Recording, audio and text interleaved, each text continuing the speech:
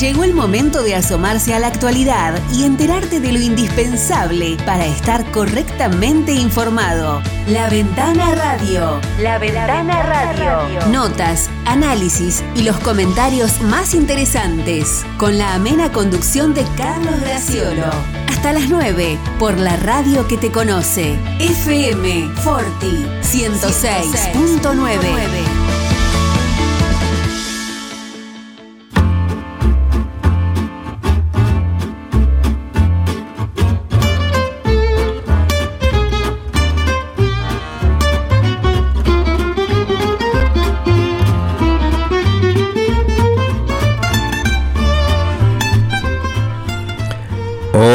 Hola, buenos días, bienvenidos a La Ventana Radio, bienvenidos a Forti, estamos nuevamente aquí con ustedes después de este brevísimo esta brevísima pausa, 8:04 del 4 de noviembre del 2021. Hemos vuelto, hemos retornado, ya está todo como siempre, como antes, con una jornada nublada, el cielo cubierto, la posibilidad de lluvia para la jornada que se anuncia. Ahora vamos a actualizar los datos del tiempo.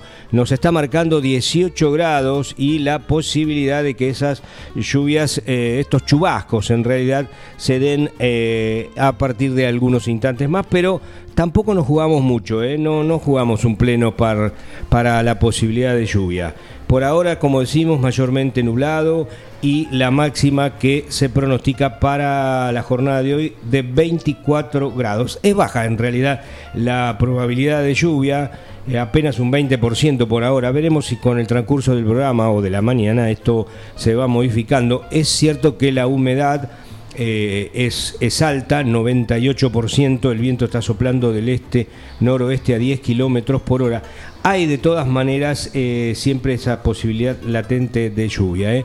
Estamos en un periodo donde van a estar un poco más presentes. Así pensamos, de acuerdo a lo que dice el pronóstico. Y para que nos hable de la humedad tenemos a nuestro compañero habitual de todas las mañanas, Miguel Bengoa, que no ha faltado, que ha estado siempre presente al pie del cañón, bueno, o al pie del micrófono en realidad y de las consolas. Buen día, Miguel. Buen día, Carlos, buen día a la audiencia, ¿cómo les va? Bien, está sufriendo la humedad un poco, ¿no? Estoy sufriendo la humedad, sí. Uh-huh. Quiero mandar un saludo al señor de la camioneta que nos escucha, el oyente de identidad reservada. Ah, bueno, mira. Que me dice, ahora te voy a escuchar, dice, pero pasaste en rojo. No, pasé en el cambio del semáforo, así que el ciclista tiene ese pequeño permitido. Ah, bueno. También a Martín, nuestro oyente en Quiroga, que siempre te imaginaba hasta que le dije. Está invitado a que venga también. Sí, peticito y de bigote, bueno, le dije que no, nada que ver, O sea, una contracara sería. Exacto. Tengo una denuncia del señor de la camioneta blanca, de la Ranger blanca, que deje el teléfono cuando está en el semáforo y cuando anda manejando la camioneta porque está muy peligroso. ¿Él te denuncia a vos y vos lo denunciás a él o no, es otra persona? Son dos personas distintas. Ah, dos personas distintas. Bueno, ese tema, que temita el de manejar con... El señor de la camioneta Amarok negra pasó muy bien el semáforo, pero respetando. Yo venía embalado y pasé. Claro. Ya había cambiado. Pero vos decís que hay quien mira el celular manejando. Y otro peligro que se da muy frecuentemente es mientras están esperando el semáforo y el semáforo cambia y no arranca, porque están con la mirada hacia abajo, apretando los botoncitos. Es casi, yo diría, por lo menos en la Argentina, entre comillas, universal. Pasó universal, donde no es la Argentina solo, pero pasa en todas las ciudades de nuestro país, lo vemos. ¿Lo viste también en tus viajes? En mis viajes, en Buenos Aires, lo ves. Acá lo ves muy, muy frecuentemente, manejar con el celular, o sea, la mirada baja. Y bueno, las manos sobre el volante, una y la otra con el celular. Yo no muy sé distraída la gente. ¿Cuál es tanta urgencia o cuán interés hay en lo que está en esa pantalla? Pero lo cierto es que es una gravísima falta esa. Que no se sanciona. Usualmente vemos que se sanciona el que está mal estacionado. La presencia de los integrantes del cuerpo de inspectores de tránsito, ¿cuál es? el fin solamente recaudatorio es su tarea. Cazar recorrer al desprevenido que quedó. Recorrer el espinel sería de los que están estacionados, a ver si cuánto tiempo. Son dos vertientes: el que controla el servicio medido en la zona, y está el inspector de tránsito común, pero no se sanciona al que va en movimiento, la moto que pasa sin patente, etcétera. Sí, no tienen poder de perseguirlo, tampoco. Pero me parece que también se cae a veces sobre el eslabón más débil del tránsito, que es la moto, que también tiene sus deficiencias, porque lo hacen sin casco, con mucha gente, sin patente. Sin patente, bueno, y si no va el conductor o la conductora con casco, tampoco los acompañantes, a veces, bueno. Pero podrían ejercer, si no un poder de policía disuasorio, de advertencia, de aconsejar y advertir que no se puede manejar mirando el celular.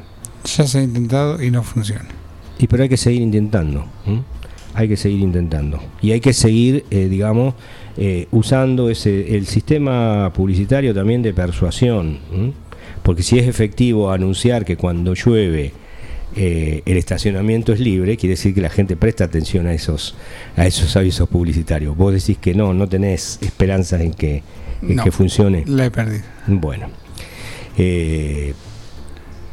está bien, pero vemos a diario el resultado. Creo que deberían, por ejemplo, una advertencia. Señor, no conduzca mirando o señora o señorita o lo que sea. Damas y caballeros, póngase a un costado, estacione, mire el celular y después sigue. O si no, atiéndalo cuando llegue a destino. Soñar no cuesta nada. Soñar no cuesta nada. Bueno, tenemos muchas cuestiones, algunas que tienen que ver con lo local y otras que no tanto, pero sí. Porque está este tema del precio de los medicamentos que cualquiera puede decir, bueno, pero ese no es un tema local, nos toca a todos, pero voy a empezar por lo local, lo que está haciendo más ruido en estas horas. Hay dos cuestiones, una, la ocurrida en el hospital Julio de Bedia, una noticia que ya se había conocido en la jornada de ayer, que había tomado estado público. Me apoyo un poco en para ordenar en la publicación que trae el matutino Tiempo, y también, tenemos en nuestra mesa de trabajo el vespertino 9 de julio. Pero Tiempo se refiere a esta situación en el hospital Julio de Bedia, donde operaron a una joven, así la califican, de una patología que no sufría. Imagínense esta repercusión en las redes. Esto que decíamos se conoció ayer, miércoles, había ocurrido el lunes 25, o sea, la semana anterior, en el Hospital Zonal de Agudo Julio de Bedia, una inédita y gravísima situación. Describe Tiempo este hecho, donde, como decimos, una joven debió ser intervenida quirúrgicamente de nódulos, aclara, y finalmente fue operada de vesícula. Ahí está el gravísimo error ocurrido. Eso derivó en una denuncia y en una investigación que lleva adelante la ayudantía fiscal de 9 de julio. De acuerdo a lo que se ha podido saber hasta ahora, se trata de una joven de 15 años. El dato es que es de Facundo Quiroga, intervenida erróneamente por parte de 2 profesionales del centro de salud. No hay mayores datos que esos. Y la adolescente había sido internada para realizarse una cirugía de nódulos, pero por error fue intervenida de vesícula, lo que derivó en una denuncia ante la ayudantía fiscal, más allá de que el día siguiente se le practicó la operación que correspondía. Bueno, esta es una de las noticias que, como decíamos, había impactado ayer, y en las redes era todo un tema, y que, bueno, lógicamente podrá tener alguna derivación en tanto esta situación judicial avance.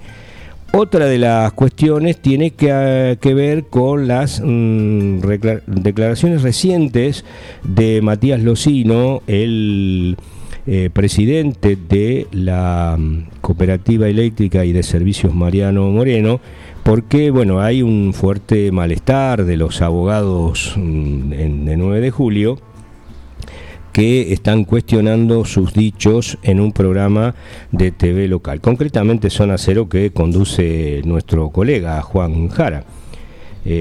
Allí los abogados de 9 de julio, algunos abogados locales, están considerando que se ha puesto en tela de juicio su honorabilidad profesional y no están descartando iniciar acciones judiciales. ¿Qué fue concretamente lo que dijo Locino?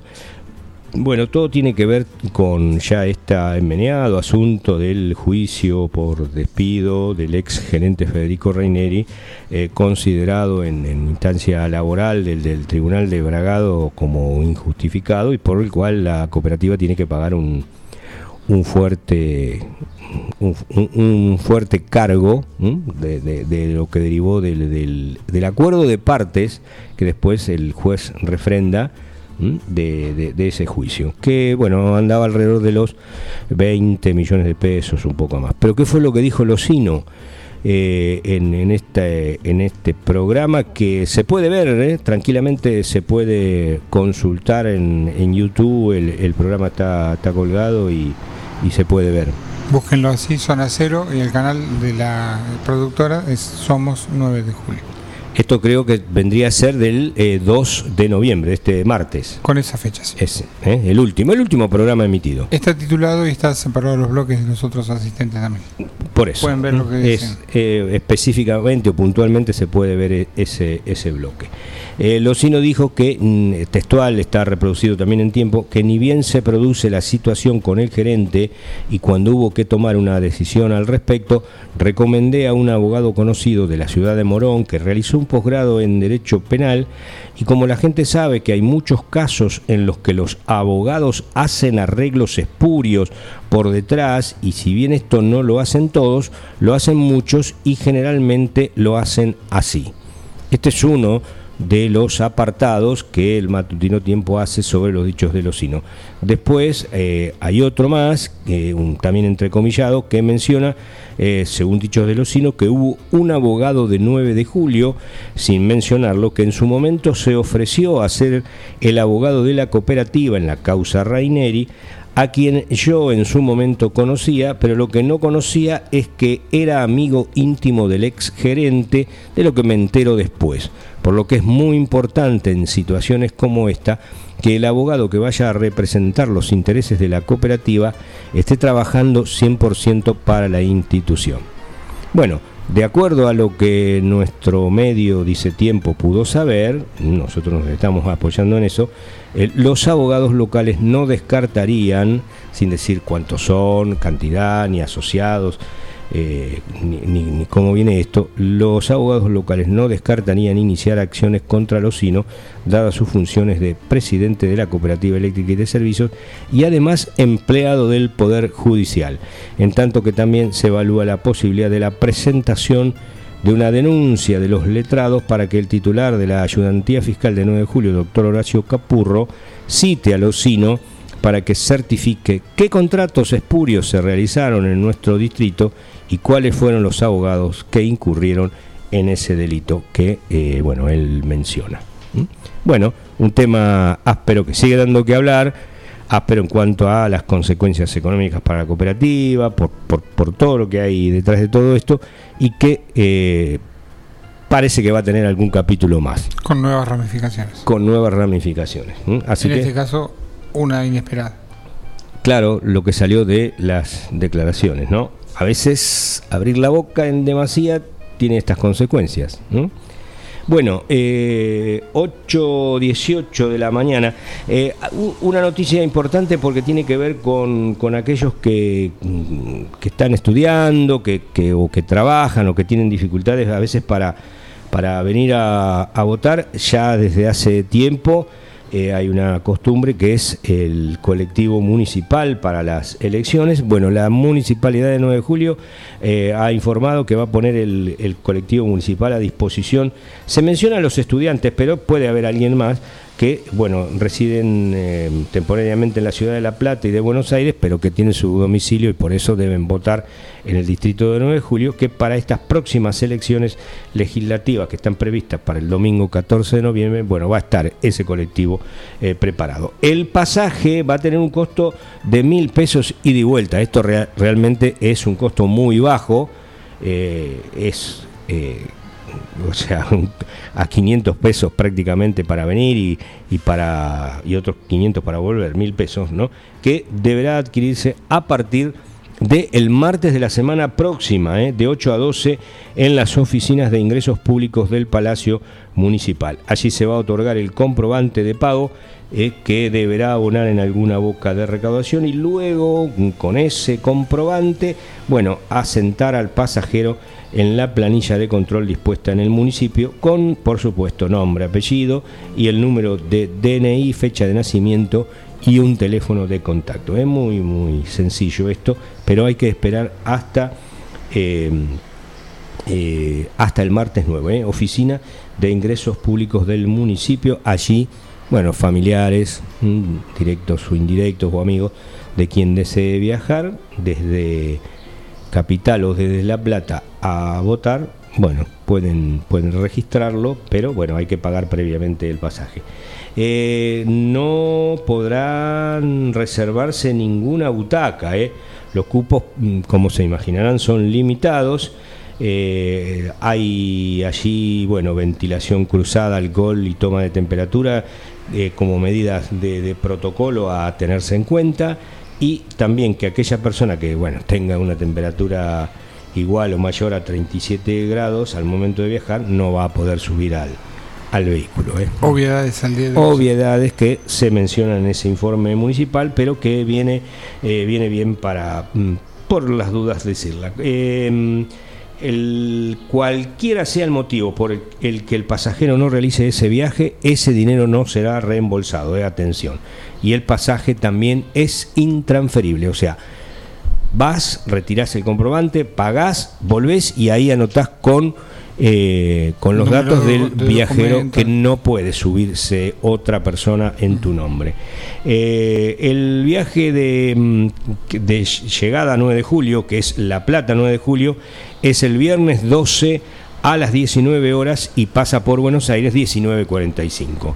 El regreso es desde 9 de julio a La Plata, pasando por Buenos Aires el domingo 14 a las 19 horas. Ya cerradas las mesas, con el escrutinio, con los sufragios ya cerrados, los centros de votación, y lo que se recomienda también, por supuesto, que esto también es un dato que ahora lo quería comentar con vos, que los pasajeros deben ser puntuales para abordar el micro y no tener demoras con los estudiantes de Buenos Aires, que son los que van a esperar en el caso de la llegada. ¿Cuáles son los lugares de salida? En La Plata, calle 12 y 65, esto es el Parque Saavedra.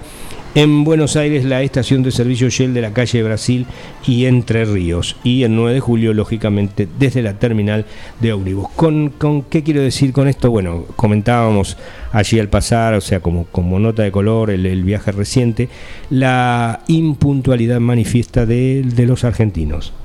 Realmente no quiero decir una mala palabra, no quiero ser grosero a esta hora de la mañana. Les importa un pito. Vamos a ir por ese lado, les importa poco y nada el otro, el tercero, porque cuando vos tenés un recorrido y un recorrido determinado y te anuncian una hora, vos tenés que estar preparado a esa hora y, si es posible, con antelación, cosa que no sea más que presentarse en la puerta de hotel o el lugar donde estás alojado, salís y te subís a esa combi, ese transfer que te lleva. Bueno, es innegable que no está entre nuestras conductas llegar a horario, llegar a tiempo, porque, bueno, en varios momentos se debió sufrir esa situación del grupo que está horario, que cumple con lo normado, más que lo normado, lo pactado, porque hay un pacto ahí de caballeros, si se quiere, de tal horario vos tenés que estar, y aquellos que suben a cualquier hora porque les importa muy poco el otro. Estoy de vacaciones. Sí, que me esperen. Yo ya pagué o voy a pagar, o sea, un poco eso. Creo que el remedio es muy fácil. Arrancar y dejarlo. Sumado a eso, una notoria mala educación de no saludar, ¿no? A veces por allí ves en algunas paredes o algunas recomendaciones. El otro día leía, justamente coincidente con esto, de algunos tips de volar que creo que es una nota que la saca Infobae y también hoy o ayer la repitió La Nación, o sea que se copian unos a otros, ¿eh? No es que los de acá se copian, los de allá también, los grandes también se copian entre ellos. 17 tips, o sea, importantes a tener en cuenta a la hora de volar, por ejemplo, y uno de ellos era que es de buena costumbre, de signos de urbanismo, el hola, el buen día, el gracias, cuando subís a un lugar de traslado, de transporte, y cuando te bajás también, porque hay un personal que también es un ser humano como nosotros, y que le gusta que lo traten bien. Bueno, eso ha desaparecido notoriamente, y no se crean que es una cosa que pasa solamente con los porteños, nos pasa también acá, entras a un lugar, saludás y nadie se da vuelta ni nadie te contesta, o muy pocos. Es algo bastante notorio que se ha perdido esa costumbre de saludar o del respeto por el otro. Vamos a hacer la primera pausa, 8:25 de este 4 de noviembre. A la vuelta vamos a hablar del tema que hemos hablado, de cuestiones locales, y vamos a hablar de lo que también nos toca de cerca, que es esto del precio de los medicamentos. Ya volvemos. Salames artesanales, jamón crudo, lomitos, bondiolas, chorizos secos, colorados y criollos, quesos de todo tipo, tablas de picadas. San Luis 619, teléfono 02317-491-010, 2317-486-990. Facundo Quiroga, Chacinados los Abuelos, Fiambres de Pueblo.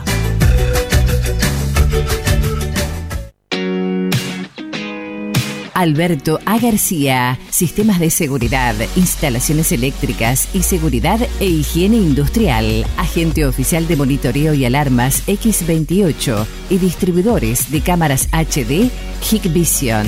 Somos distribuidores exclusivos de calzados de seguridad funcional y Boran, guantes Gamisol, indumentaria Ombú, matafuegos, elementos de protección personal 3M y Libus, entre otros. Línea de alarmas para ropa Sensormatic. Aceptamos todos los medios de pago y ahora 12. Alberto A. García, Avenida Meitre 1785, teléfono 52 1020. No hay pan que por bien no venga. Panadería Bedia, en la esquina de Tucumán y Robio, te espera con el más rico pan, facturas, galleta de campo, prepizzas, pan para hamburguesas, pan de miga y mucho más. Panadería Bedia, en Tucumán y Robio, teléfono 2317-445-728. Docente privado. SADOP te acerca más beneficios. Somos docentes. Somos SADOP. Sumate. En 9 de julio, Corrientes 1464. Minimercado Principios. Venta de gas en garrafas y tubos. Todo para tu pileta de natación. Alguicidas, clarificador, cloro líquido y en pastillas. Comestibles, bebidas, productos lácteos. Alimentos para mascotas, artículos de limpieza, excelencia en el servicio y las mejores ofertas. Minimercado Principios, calle La Rioja sin número, teléfonos 02317-491-331, 2317-407-435.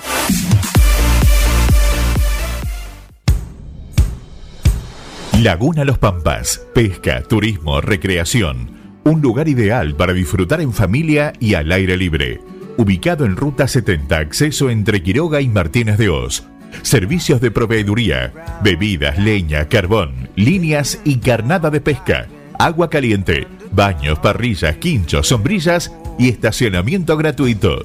Alquiler de botes, canoas y kayaks, bajada de lanchas. Temporada de pesca de diciembre a septiembre. Contacto 2317-621-941.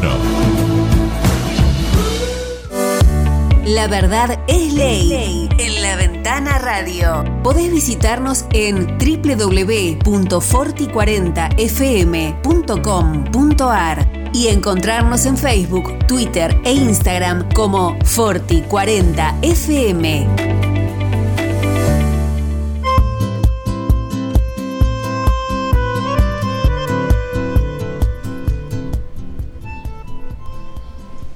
Bien, retornamos en este jueves 4 de noviembre del 2021. Tenemos un poco en este breve paréntesis que hacemos a veces para recordar hechos que han pasado en la jornada de hoy.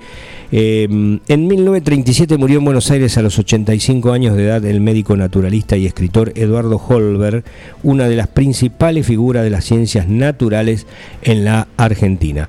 En el 1979, fue la famosa crisis de los rehenes, 500 estudiantes iraníes más o menos, alrededor de 500, seguidores de la revolución islamista que promovía, recuerdan, el ayatolá Khomeini, asaltaron la embajada de Estados Unidos en Teherán y tomaron como rehenes a 52 estadounidenses, a quienes mantuvieron cautivo hasta el 20 de enero de 1981, cuando fueron liberados.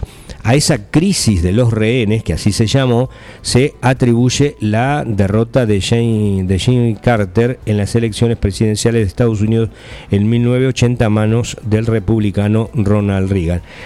Había una película... Que finalmente los liberó. Consiguieron negociar la liberación. Claro. Reagan fue también una maniobra obviamente política, porque no se lo soltaron durante tantos días a Carter y cuando entró Reagan enseguida lo largaron. Claro, pero es un lugar que lógicamente no podés tocar, territorio extranjero. Ponele. Pero bueno, no es una cuestión habitual, pero esa vez ocurrió y esa crisis duró. Y había una película ahora que narra toda esa cuestión y la salida hasta que se toma el vuelo, que fue ahí por una pestaña que pudieron finalmente escapar. Es muy curioso cuando dicen estudiantes, porque claro, eran terroristas.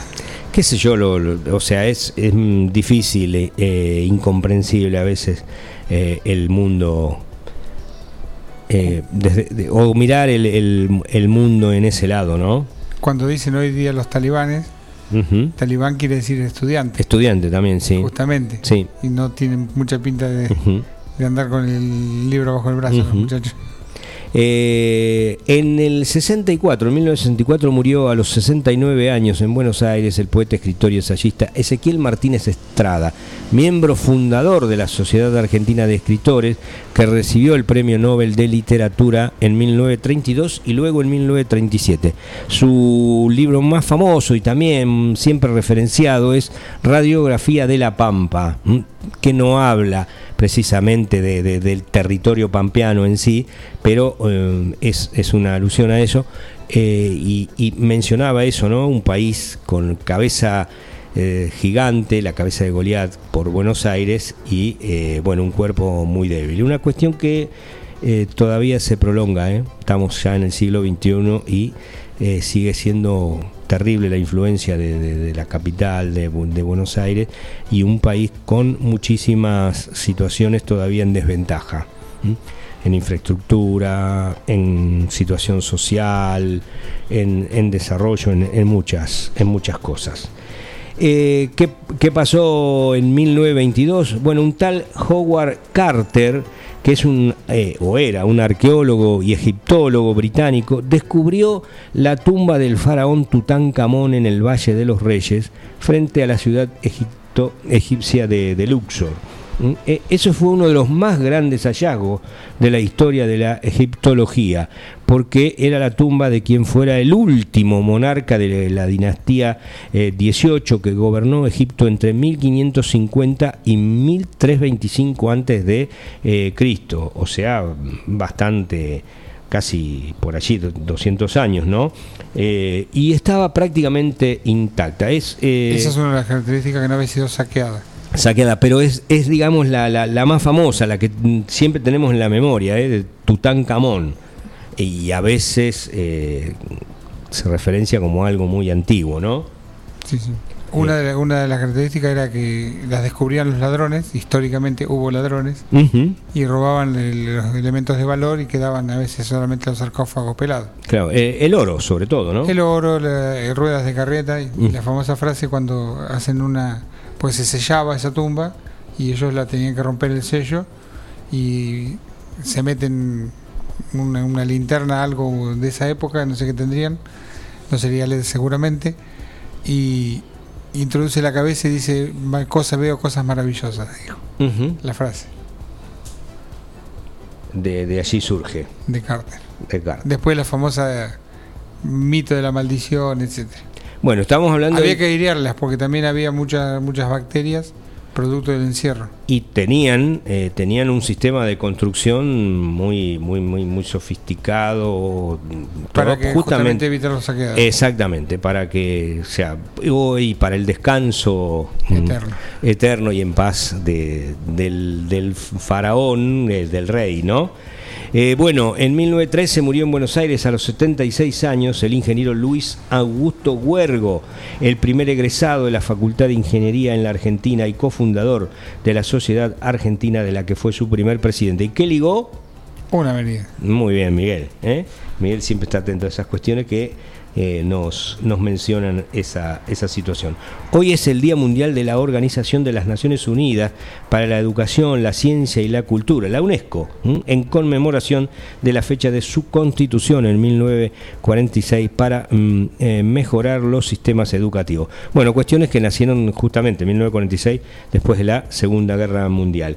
Y esto es algo que también recordamos, como cuando fue la muerte de Lady Di, ¿no? Aquella noche que te impacta en una noticia de último momento y que se transmitía en directo ya. Bueno, también la de 1995 con Isaac Rabin. En 1995 el primer ministro de Israel, Isaac Rabin, es asesinado a balazos por el disidente israelí Yigal Amir al concluir una marcha en la Plaza de los Reyes de Tel Aviv en apoyo a los acuerdos de Oslo firmados con la Organización para la Liberación de Palestina. En 1994 Rabin había recibido el Premio Nobel de la Paz y el Premio Príncipe de Asturias de Cooperación Internacional. Fue todo un impacto, recuerdo aquello que, también derribó esas situaciones de posibilidades de paz en un lugar siempre convulsionado y que uno nunca logra entender que viene desde tiempo, desde el fondo de la historia, de todo eso y que siempre suma nuevos capítulos y recrudece en algún momento del año o de todos los años. Y la última que dejé es para los hinchas de Racing. En un día como hoy de 1967, en el Estadio Centenario de Montevideo, y ya todos deben saber de qué se trata, sobre todo por el año, Racing Club, dirigido por Juan José Pizzuti, se convirtió en el primer club argentino en alzar la Copa Intercontinental al vencer por 1-0 al Celtic escocés con un gol de Juan Carlos Cárdenas, el Chango Cárdenas. Fue la también llamada Batalla de Montevideo, como se recuerda ese partido, porque fueron expulsados los jugadores racinguistas Alfio Basile, Coco Basile y Juan Carlos Rulli, y en el Celtic vieron la tarjeta roja Lennox, Johnston y Hughes. 3 y 2, 5 expulsados en un partido que cada tanto se repite ese gol. Hoy seguramente lo van a repetir en la televisión y a veces te parece que esa pelota de Cárdenas que tira desde más de 30 metros amenaza con irse afuera, ¿no? Bueno, sigue entrando y saludamos a los hinchas de Racing por esa celebración de 1967. Y donde quedó el famoso, y ya lo ve, es el equipo de José. Venía de eso, claro, de la campaña en el campeonato local, 39 partidos, invicto, de aquel equipo que empezó de la nada, de la pobreza de Racing institucional, en un momento de crisis. Bueno, Pisuti llegó y con lo que tenía armó un equipo sólido que estuvo 39 partidos invictos, salió campeón y logró también la Copa Libertadores y después ese título intercontinental que decía. Bueno, y a recordar viejos tiempos. Recordar viejos tiempos. Ya que los de ahora mejor no hablar. Qué sé yo, sí, Racing también tiene sus problemas en estos tiempos, deportivos ahora, solamente. Vamos a hablar justamente de este tema que nos toca a todos de cerca, pues ya hablábamos de la situación del Hospital Julio de Bedia con la operación de una joven de una patología que no sufría, de los dichos de Locino, del gerente de la cooperativa eléctrica, que provocó malestar entre los abogados locales, y que hay una posibilidad de que se inicien acciones legales contra él. Bueno, otras cuestiones, también tenemos, mencionamos el caso del colectivo municipal, donde a partir del 9 de noviembre, del próximo martes, se va a poder hacer ya la reserva concreta del pasaje para aquellos que quieran venir desde La Plata y desde Buenos Aires. No va a haber reserva de butacas, sino que tenés que tener el pasaje pago previamente, 1.000 pesos entre ida y vuelta. Bueno, dicho todo esto que tiene que ver con situaciones del orden local, otra que si bien no es concretamente del orden local, pero uno siempre las toca porque son cuestiones que nos alcanzan a todos, ¿no? En el mundo que vivimos.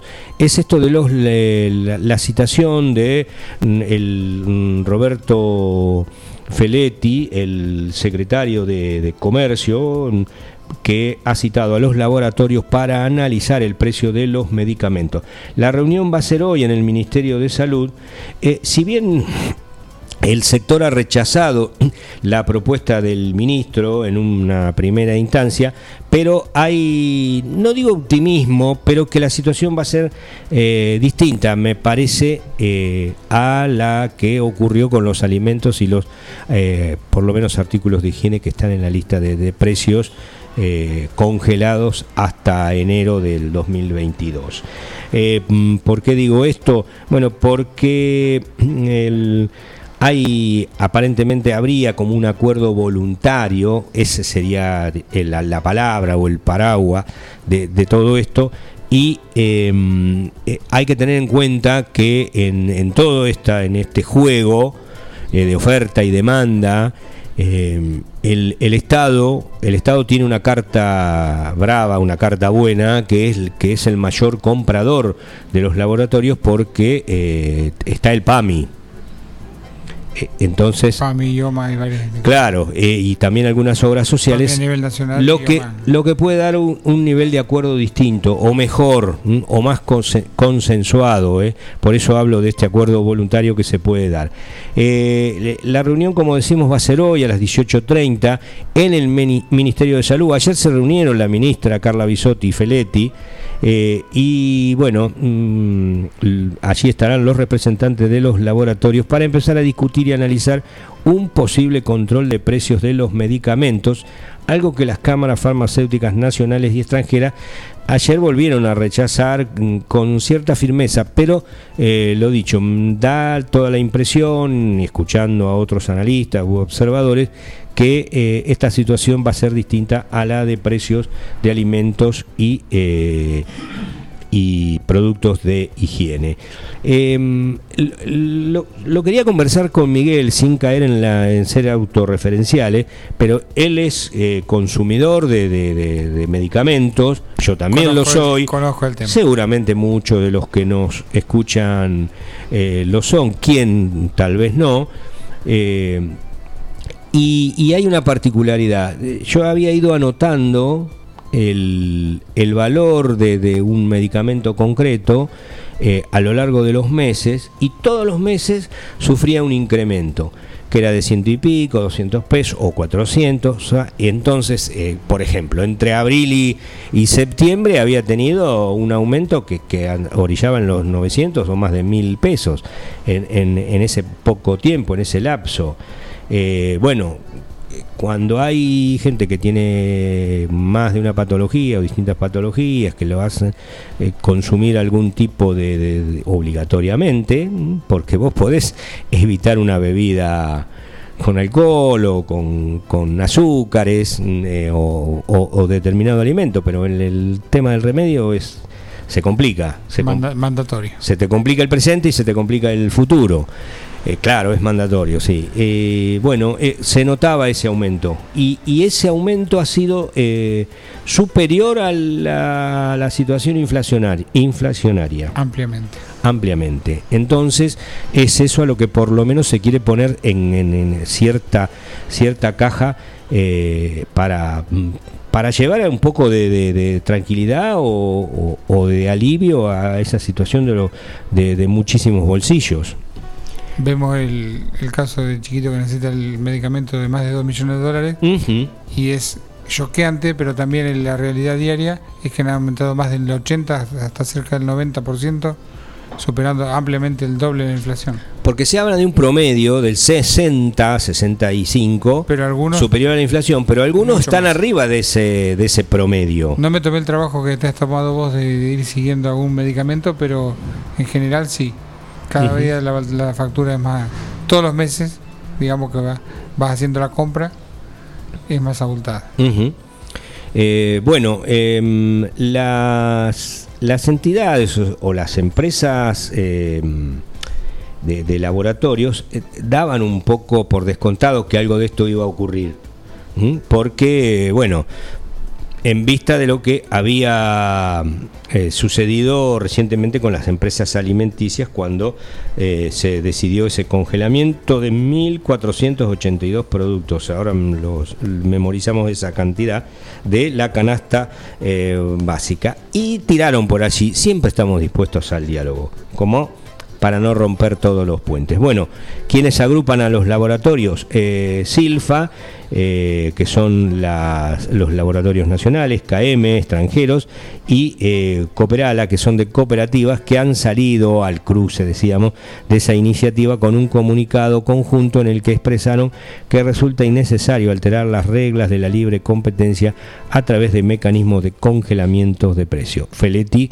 por su parte, dijo que no puede haber consumos esenciales como alimentos y medicamentos que no tengan algún grado de regulación del Estado. No pueden quedar librados a la asignación de recursos que hace el mercado.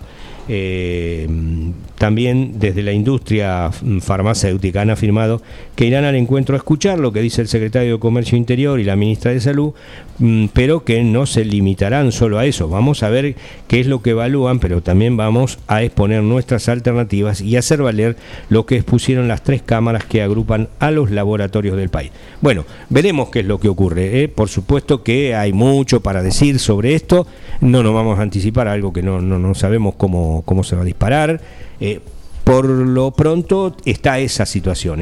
Y el efecto cricket, que una vez que subió no baja más. Exactamente.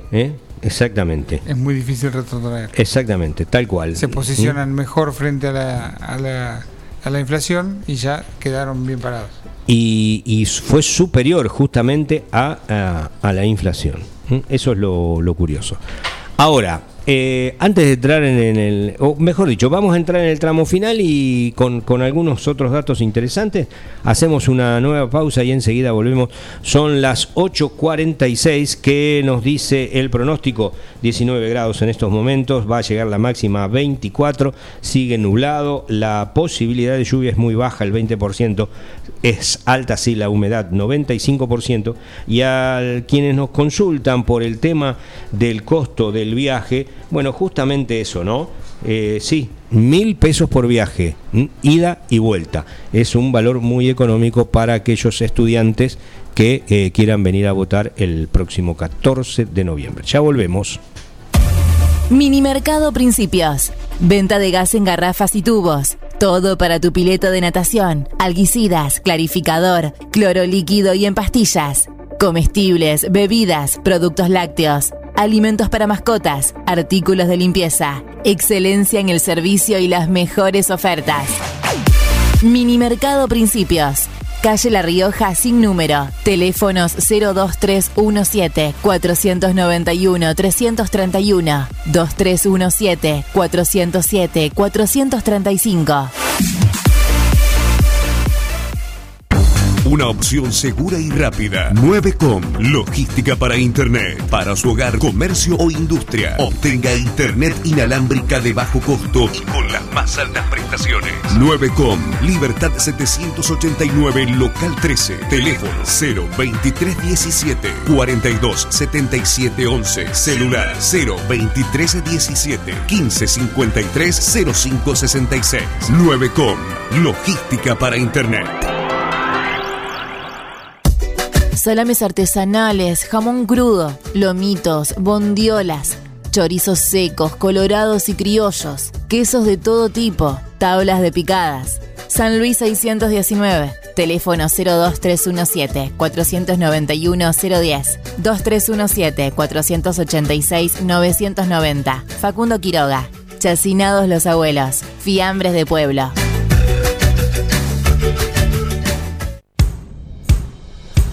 Laguna Los Pampas, pesca, turismo, recreación. Un lugar ideal para disfrutar en familia y al aire libre. Ubicado en Ruta 70, acceso entre Quiroga y Martínez de Os. Servicios de proveeduría, bebidas, leña, carbón, líneas y carnada de pesca. Agua caliente, baños, parrillas, quinchos, sombrillas y estacionamiento gratuito. Alquiler de botes, canoas y kayaks, bajada de lanchas. Temporada de pesca de diciembre a septiembre. Contacto 2317-621-941. Pizzería Francesco, la posta de lo bueno. Empanadas, sándwich, tartas, tortillas y la mejor variedad de pizzas. Abierto de martes a domingo con envíos a domicilio. 52 18 10. Pizzería Francesco, la posta de lo bueno. No hay pan que por bien no venga. Panadería Bedia, en la esquina de Tucumán y Robbio, te espera con el más rico pan, facturas, galleta de campo, prepizzas, pan para hamburguesas, pan de miga y mucho más. Panadería Bedia, en Tucumán y Robbio, teléfono 2317 445 728. En Librerías Tupac, vos sos lo importante. Nuestra gran variedad de productos es el resultado de escuchar a nuestros clientes, de conocerlos, de complacerlos. Línea escolar, comercial, artística, marroquinería, telescopios, microscopios, lupas de alta tecnología. Librerías Tupac, porque pensamos en vos. Nos encontrás en Bedia 525 y Bedia 834, 9 de julio.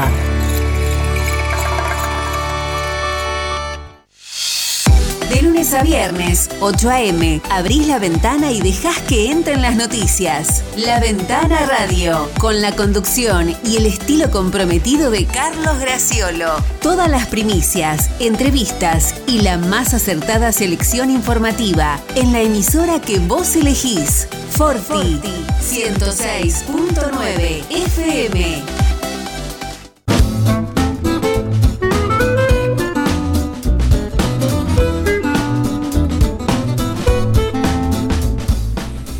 Bien, todos sabemos que va a haber elecciones el próximo 14 de noviembre, legislativas o de medio término. Esto es una simple observación, ¿no? Pareciera que hay una sola agrupación que está en campaña verdaderamente, al menos a juzgar por sus comunicados de prensa, por su trabajo informativo, y que son los candidatos de Juntos, pero concretamente la figura de Palacios, de Nacho Palacios, que se ha mostrado en Naón, que ha ido a Patricios, a otros lugares y que seguramente estará tocando otras localidades en distintos barrios. No veo la misma la misma movilidad o por lo menos hay menor información de otro tipo de agrupaciones, como si ya fuera cosa juzgada lo que vaya a ocurrir, ¿no? O como si el resultado de las PASO hizo lo suficiente como para desalentar cualquier epopeya de dar vuelta a la situación o mejorarla. Ayer estuvo en estos micrófonos de Forti el arquitecto Martín Banchero, que tiene visita hoy. Tiene problemas también el Frente Vamos con Vos en Quilmes, con algunos concejales que se han pasado decididamente al frente de todos. Bueno, veremos qué ocurre. Lo curioso digo, es que hay datos, y esto es objetivo, que están marcando mejoras en distintos rubros. Me apoyo, por ejemplo, en el suplemento extra de diarios y noticias bonaerenses que participa o acompaña las ediciones de distintos diarios del país, sobre todo los de la provincia de Buenos Aires. Ha crecido el 2,8% el empleo registrado. El trabajo registrado ha mostrado en agosto un crecimiento del 2,8% interanual al sumar un total de 12.158.000 empleos, mientras que frente a julio pasado marcó una mejora del 0,5% por la creación de 54.600 puestos, esto según el Ministerio de Trabajo. Bueno, sigue habiendo algunas cifras más, pero es justamente eso, este informe del crecimiento del 2,8% del empleo registrado. Pero también hay otros, les dije que hay varios datos que muestran esa situación que algunos parecen, no sé si lo están aprovechando. La otra tiene que ver con la producción automotriz, la producción nacional de vehículos, que sumó en octubre 41.002 unidades, representando un incremento del 42,8% interanual, mientras las exportaciones registraron un incremento del 74,7% frente al mismo mes del año pasado, según la Asociación de Fábricas de Automotores, ADEFA. Este reporte precisó que con 19 días hábiles de actividad, las terminales alcanzaron esa producción de 41.002 vehículos en octubre, que es un 5,8% menos respecto a septiembre y una mejora del 42,8% contra las unidades que se habían fabricado en igual periodo del año 2020. Esto explica por qué no hay lugar para estacionarlo. También explica un poco. Y otro tema, que es el informe de la Fundación Proteger, la T está en mayúscula, que tiene que ver con la industria textil, que dice que mejora y se prevén inversiones por $200 millones. La industria textil en la Argentina transita este año una recuperación de la producción a niveles prepandemia, con una inversión anual proyectada de $200 millones en bienes de capital, al tiempo que enfrenta aumentos de costos y caída en el consumo de indumentaria. Bueno, ahí está un poco este juego de la oferta y la demanda y la parte negativa de todo esto, de acuerdo con ese informe que da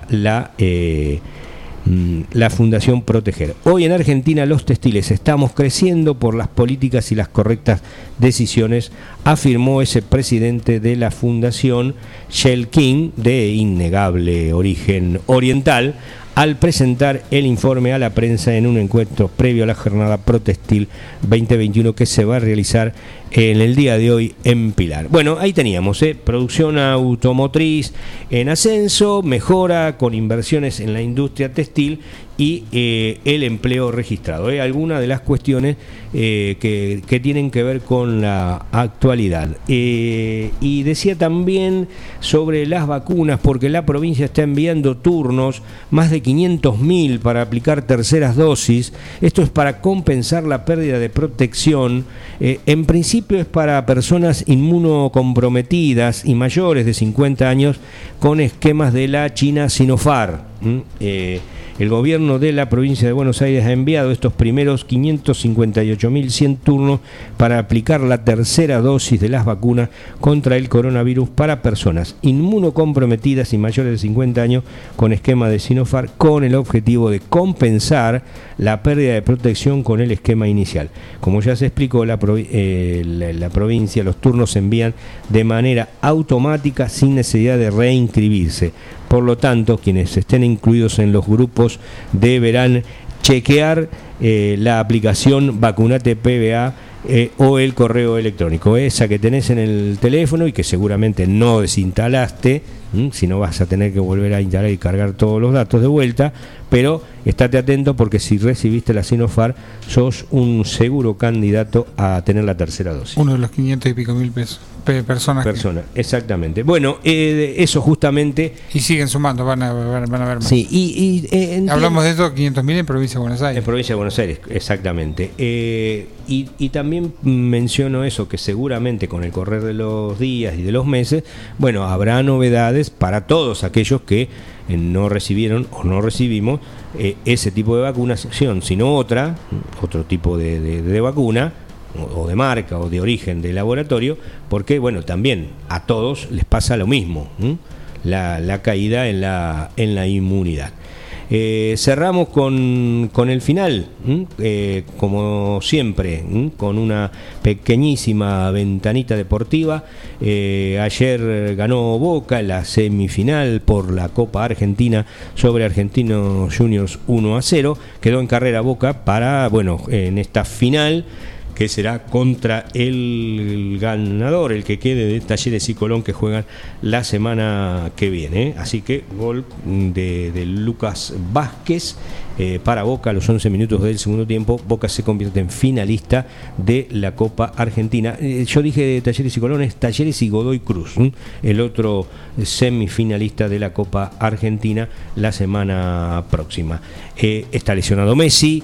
Se dio a conocer la lista de los convocados, 34 jugadores, entre ellos varios juveniles, muchos desconocidos para la mayoría, para la nueva franja eliminatoria de la clasificación al Mundial de Qatar contra Uruguay y Brasil. Bueno, hay allí para esos compromisos varias caras o varios nombres más que caras para estas eliminatorias que no son muy conocidos por el público que no sigue tan de cerca esa situación.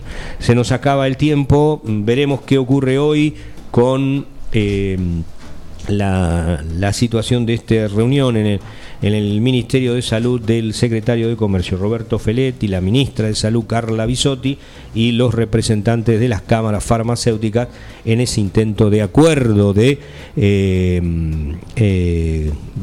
precios que se quiere establecer con los medicamentos que han aumentado por encima de la inflación, y es una cuestión muy sensible que merece ser atendida. No sé cuál es la solución, pero merece ser atendida y tal vez, como decíamos al comienzo de ese comentario, tenga algún acuerdo de tipo voluntario y una mejor perspectiva de éxito que lo que es el de los alimentos y bebidas y artículos de limpieza, que no le veo, por lo menos en el orden local, la posibilidad de que llegue o que se implemente. Si alguien sabe, que avise.